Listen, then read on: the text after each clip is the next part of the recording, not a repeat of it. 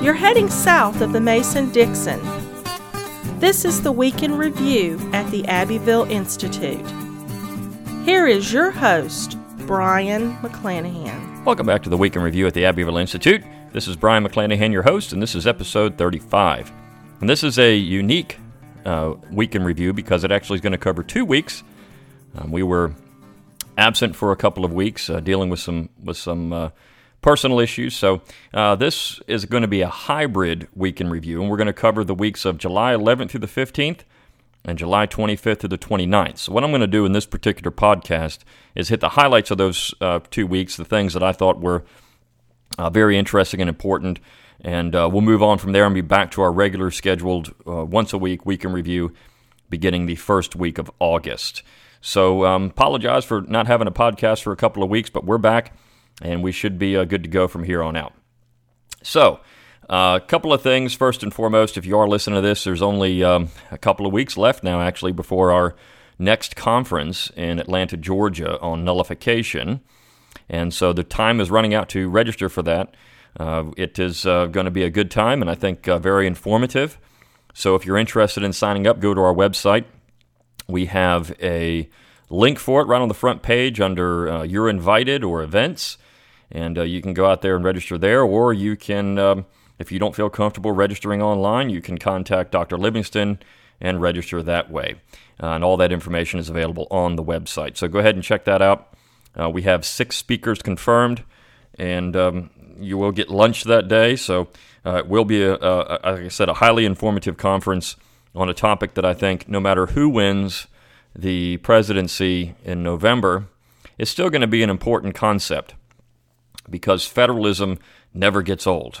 The idea that we have a federal government, not a national government. I mean, this is the key to the entire argument, and I think the conference is going to show that this idea of federalism was not born in 1860 or even 1798. It predated that even. So I think that you'll find that you'll get a lot of ammunition when you are debating with your friends or non-friends on social media or whatever have you about this particular topic and how you can refute their particular positions that, one, I think there's one that's most egregious, that all of this stuff will produce, bloodshed, armed conflict. That's just simply not true. And I think the historical evidence points in that direction. Okay, so let's talk about some of the material we had in the last couple of weeks, and I'm going to go over 5 articles in that time. The first is a piece we ran a couple of weeks ago on July 12th entitled The Free State of Jones, History or Hollywood, and this piece was written by Ryan Walters, and Ryan Walters wrote a great book on Grover Cleveland, which you can get on Amazon, I believe. And I think that the title is The Last Jeffersonian, so you should go out there and check that out. And I think he's working on a book on Lincoln, if my memory serves me correctly. But Ryan's from Jones County, Mississippi, which is where this new film that Gary Ross produced is centered on during the war and then in Reconstruction. And so what he does very, very well in this particular piece, I might say, is go through all of the historical inaccuracies in the film. Now, this film opened up to over 2,000 theaters nationwide. Right? It was highly publicized, highly advertised. It had major reviews in publications, your popular publications, and it was supposed to put the nail in the coffin of the quote-unquote lost cause myth. I mean, that was the point of the film. I think from the beginning, it's a presentism film. They're trying to look at the past through a present lens, and they got all kinds of things wrong in doing that. You contrast that to a couple of other films that were pretty good on this, not this particular topic, but the war that have come out in the last few years, and what kind of publicity they had. One was came out in 1999, so not a couple of years, but it's been a while, almost 20 years now. But is the film Ride with the Devil, that had some very famous actors in it, directed by a critically acclaimed director, and it opened to eight theaters nationwide. And I think it was only in maximum like 50 at one point because it was blacklisted, primarily because you had a use of period language. I guess at that time people were too sensitive. But the most important thing is that you had a gasp, black Confederate, right? So It doesn't show any of that in any kind of anti-historical light. It's not some type of lost, quote-unquote, lost cause mythology film. It's pretty accurate in its depiction of this war in Missouri and how people struggle with that. But again, because it was not politically correct, it opened to 8 theaters nationwide. Then you have the film Copperhead, which came out a few years back by Ron Maxwell. And again, this is about Northern descent during the war in New York State, which was very accurate. And it's a fictional story, but it was very accurate in how this descent was put down, how people responded to it. But again, it opened up to, maybe 50 theaters nationwide. And so these films that have a little more complex view of the war don't get the kind of publicity that a film that looks at the war through a politically correct present narrative does, with the sole objective of beating back this quote-unquote lost cause mythology. So what Ryan does very well here is, again, go through all of the things that are incorrect, and he breaks it down very well in different points. So he says the title is even incorrect. That they didn't even call it the Free State of Jones. It was the Republic of Jones, or Jones County Confederacy, or a confederacy within a confederacy. But it was never the Free State of Jones. In fact, that Free State of Jones goes back before 1860. And so this was an incorrect title. He also brings up the fact that Jones County Unionism was not as strong as the film makes it out to seem. In fact, he says there were just about over 300 blacks in the whole county in 1860. He says the film makes it seem as though the majority Unionist Jones Countyans reacted against the plantation slave cotton economy in the South, but that wasn't true. There's a lot of fictional characters in the film, and he says the film completely omits the fact that the Knight Company, which is Newton Knight's company, was burning homes and plundering farms of those who remained loyal to the Confederacy in a fashion much worse than actions undertaken by the Confederate Army. So the film tries to portray Newt Knight as a glorious hero, this libertarian secessionist in a way, and it's just simply not true. The Battle of Ellisville, which is the full-pitched battle in the middle of town, he says, is completely fabricated. It never happened. This is just made up for the film. And there really wasn't any kind of battle like that during the actual event itself. And he uses, the Free State of Jones is claimed to be a film with footnotes, and Ryan goes after all of that stuff. These books are not accurate.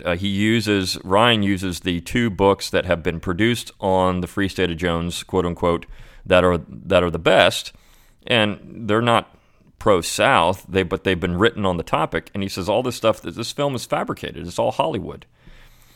The Declaration of the Free State of Jones, he says it's incorrect.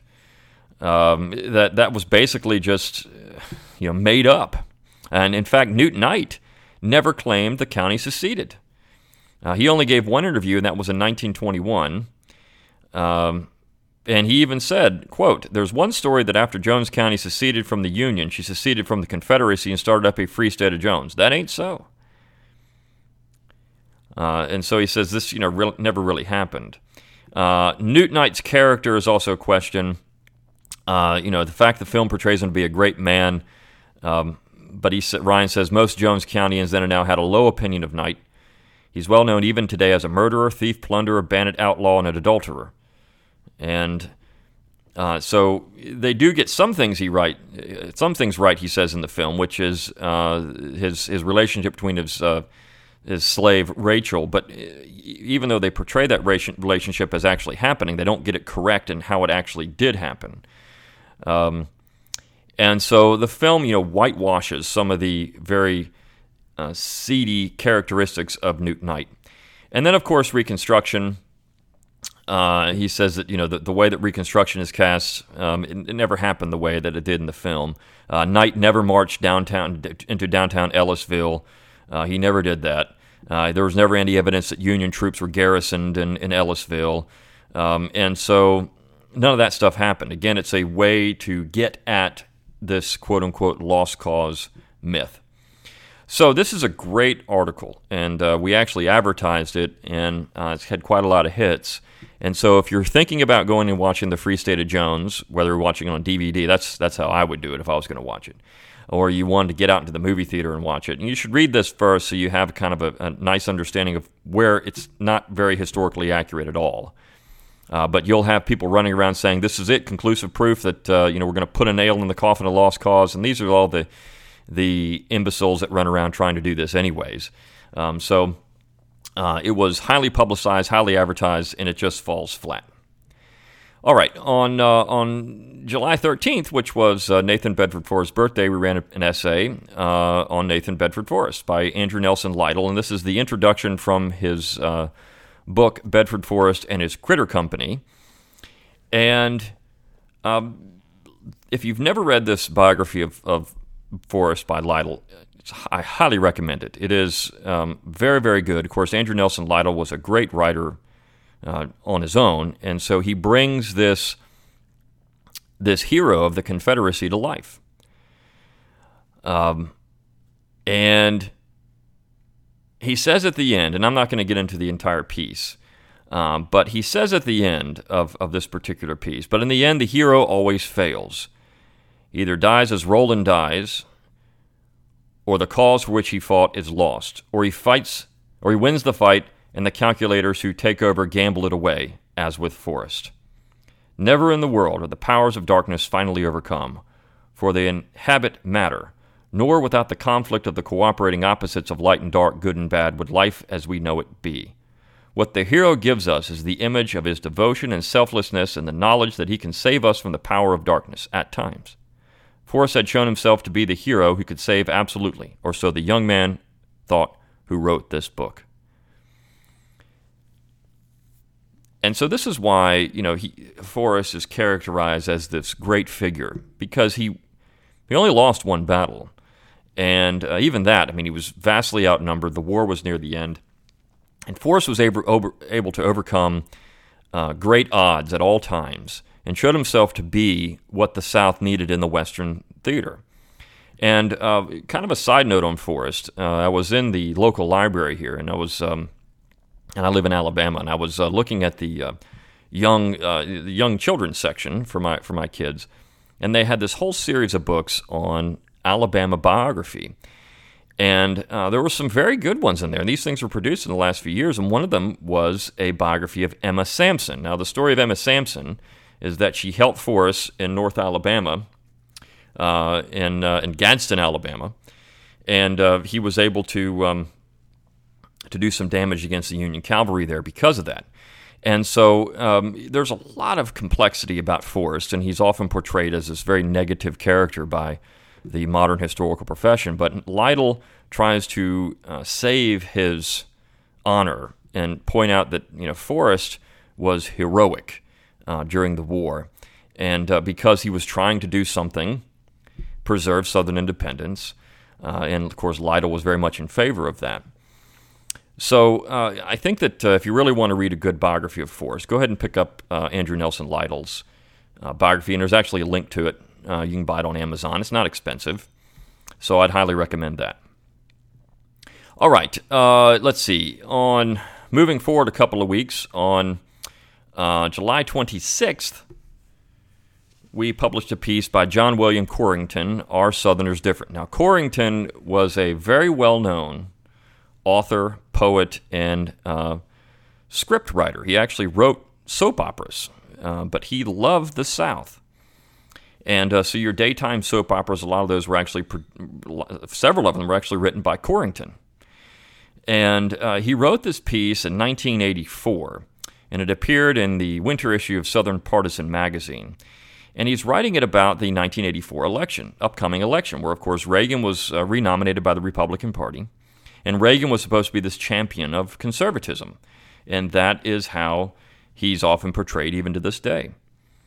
And he said at the beginning of the piece, in the best of all possible worlds, Reagan, George Will, William Buckley, and I, conservatives all, or so it would appear, should be able to sit down over a glass of sour mash and find ourselves in such sweet agreement on the range of problems facing the world and the humankind in it that any opinion one of us shared might by and large draw nothing more than approving nods from the others.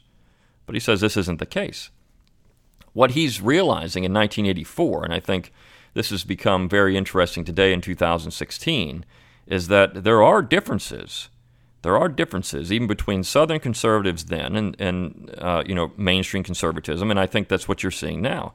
That's in some ways the Trump phenomenon. He's had a lot of backing in the South. Jeff Sessions from Alabama has been one of his greatest supporters. And so what you're seeing in the Trump phenomenon is that this Southerners have clung on to Donald Trump, I think, in a lot of ways, because they view him as different. Now, is Trump exactly what Corrington describes here? Absolutely not. In no way, shape, or form. But what Corrington outlines is kind of a much more traditional view of conservatism. It's an agrarian view of conservatism. So he points out that there are things that makes a Southerner different in this age of quote-unquote conservatism. One is their respect for land. Now, this would make him, in some ways, seem to be a rabid, leftist environmentalist. But Corrington says that's not the case, because Southerners were fighting for the land in 1861 to 1865. Their relationship with the land as an agrarian life was different. And that way they have a lot in common with the agrarians in, say, California or in the West or even in New England. And in fact, I can't remember which one of the Southern agrarians it was, but they actually moved to New England because they thought that by that point late in their life, that area best reflected their views of agrarianism. And he makes a very important point. He says, concretely then, when President Reagan, while still governor of California, observed that when you've seen one redwood tree, you've seen them all, he said, I cringed. I've been in Marin County and walked amongst the redwoods. I did not see one that resembled another, and surely not one I would gladly hand over to destruction to be made into picnic tables or fence planks. So this is, we've published essays on the website before that very much tap into this idea of preserving the environment. The green movement, in many ways, is born out of Southern concepts of environmental preservation. And so it doesn't necessarily mean that you have to have government involvement in these things. And a nice example of that is Callaway Gardens in Pine Mountain, Georgia. It's a private nature reserve. But it means that you try to have a relationship with nature. You try to get in it. You try to experience it, whether it's through hunting, sport fishing, farming, even a farm in your backyard, nature walks, these type of things that give you some type of connection with the environment. You try to preserve it for future generations. You don't try to spoil it. And again, that doesn't necessitate federal involvement or all kinds of laws about recycling and all these other things. But what it does do is produce a respect for the land around you, because that is concrete, as he says. The community. He says, Southern conservatives generally favor the community. And he says, on the land we live in immediate communion with others. These others will be like us and unlike us, and we will live and grow in terms of the similarities and the dissimilarities as well. We come to understand the distinction between those differences between people with accord with the community's ongoing life and those which do not. And we learn, he says, that every difference is not a crime, and that every crime is not necessarily founded in a difference. And so he says, look, the American community is actually synthetic. It doesn't exist. It can't come to terms with itself. And that's what happened in the 1950s as you had outside forces working on the South. But Southerners understood their community, and they didn't want outside influence working on that community. And that's the way most people are. I mean, if Southerners were to go into Vermont, say, and tell Bernie Sanders and his followers how to live in Vermont, they would bristle at that. But yet they're more than willing to tell other people how to live. And I think that's what makes Southerners different. They recognize that communities are different, and that the people in those communities as an organic entity will learn to live with those differences. But when you start forcing outside pressure on these things, it creates hostilities. And that's the whole idea of federalism to begin with. When the Constitution was ratified, the federal idea was supposed to be maintained, in that the states controlled the domestic concerns of their constituents. And you didn't want South Carolina legislating for Massachusetts or Massachusetts legislating for South Carolina. You didn't want Virginia legislating for Pennsylvania or vice versa.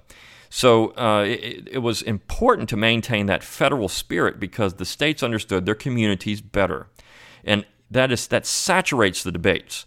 It's one of the things that people don't often focus on, but it saturates the debates. We often point to the nationalists there and say these people were far-seeing and far-reaching. They understood what was at stake, but in reality they didn't, because what they were going to do is act exactly as the British were trying to do in the 1760s and destroy those organic communities.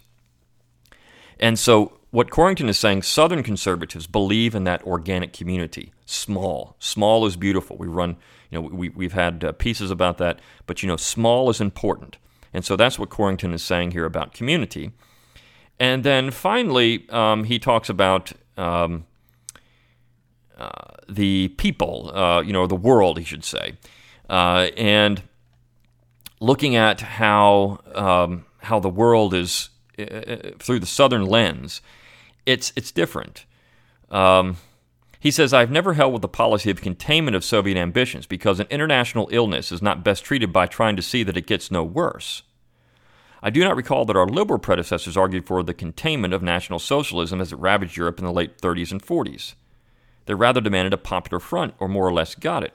Had we stood for containment, such a policy would, I think, have drawn a line at the edge of the Western Hemisphere and let Europe, and Asia for that matter, suffer for what they must, while the Nazis and the Marxists battered each other into rubble.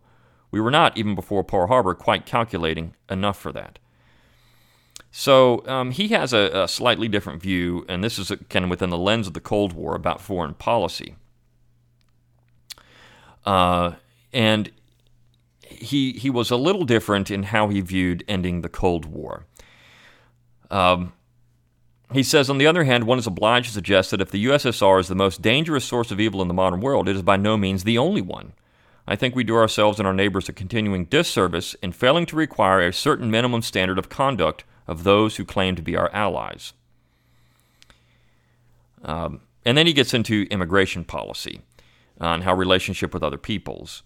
And this is, again, 1984. At last, ignoring the blistering problem of immigration policy, the profound question of just where we mean to stand in regard to our Latin neighbors, what natural interests and role we wish to evolve in Asia, and what responsive we might contemplate if, under Soviet pressure and atomic hysteria, the nations of Western Europe ask us to remove our missiles. I think a foreign policy my neighbors and I would approve must be based in decency and common sense.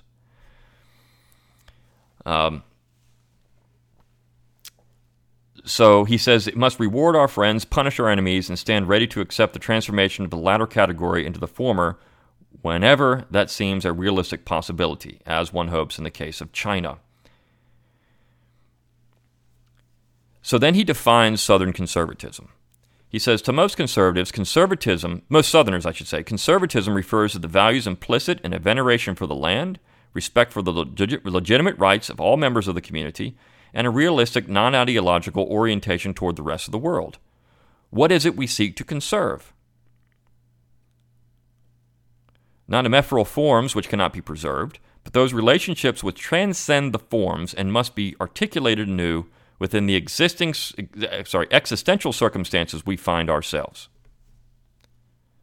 He says, my problem with what passes for conservatism at the national level today is that, rhetoric aside, I do not see the values that concern me at the root of policy and decision-making. He says, as things stand, it is likely that most of us will support the Reagan administration in 1984, since, as Churchill said in regard to the Democratic form, all the others are so much worse. But not with glowing enthusiasm, and with no presumption that 8 years of conservatism will bring us much closer to reassertion of those values which, as Southerners, we continue to cherish. So he's pointing out here in 1984, it seemed that Southern conservatism was waning and having any influence, and he was being a regionalist, very much in line with the Southern agrarians of the 1930s. And so it's important to think about that as we move forward. I mean, there's no synthetic American people. There's no one people of America. There are differences in American people, and regionally, by state.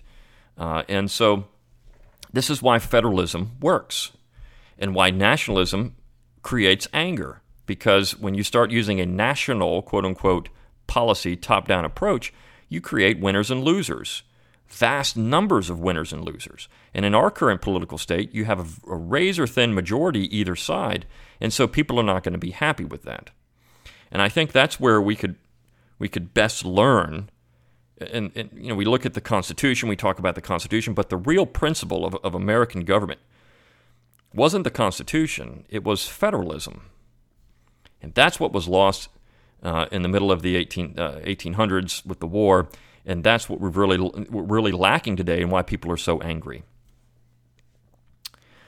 Another piece that we ran this past week is New England Bound. It's published on July 28th, and it was a review of the book New England Bound, Slavery and Colonization in Early America by Wendy Warren. And this particular review was written by Terry Halsey. He does a good job with his book reviews. And he points out, and this book particularly points out, that slavery was a national enormity. It was a problem that was not just in the South, but in the North, that primarily the slave trade was carried on by Northerners, not by Southerners. And this book does a very good job, he said, in showing that in the colonial period. He actually points out, he says, all of New England was a slave society, both in its use of slaves as household servants and in its vigorous pursuit of the slave trade. And he says, Warren recounts the observation of a visitor in New England in 1687 who wrote, "There is not a house in Boston, however small may be its means, that has not one or two Negro slaves." And he says, Yankee historians who want to pretend that slavery was solely a Southern problem fall back on the claim that, yes, there may have been some slave trading, but slaves were a part of the family up north, engaged in pleasant domestic chores that were nothing like plantation slavery. And he says this is the heart of historian Ira Berlin's phony distinction between a society with slaves and a slave society. Warren's research, he says, digs out the voluminous accounts, mostly buried in law cases regarding slaves, that explode this claim, showing how New Englanders' treatment of slaves, both Indian and Negro, was as brutal as anywhere. And chattel slavery increased throughout the century because, as the previously cited traveler noted, nearly all families owned one or two, and the number of New England families was increasing. A lot of people don't realize, but Sam Adams was a slaveholder. Benjamin Franklin traded in slaves at one point. And chattel slavery increased.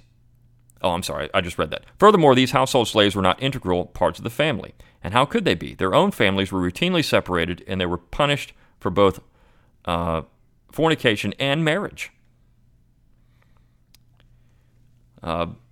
And he goes on to say, when New England states did get around to abolishing slavery, it was gradual and in a special way, compensated.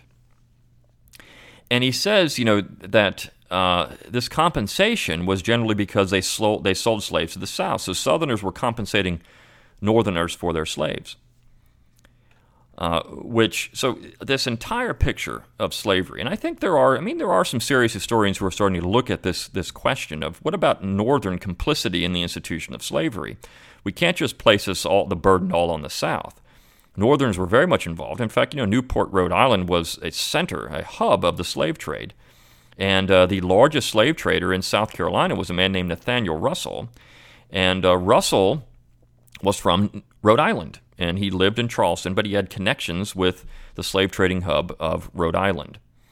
And so it's important to note how ingrained this system was into the entire fabric of the American economy, North and South, for a long period of time.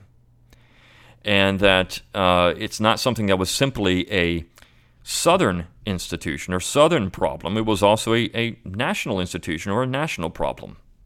And I think when you start looking at slavery in that way and the complexities of it, it creates an entirely different picture of American history and of this conflict between North and South, which was apparent long before 1860 and 61, long before the 1850s, long before the Missouri Compromise.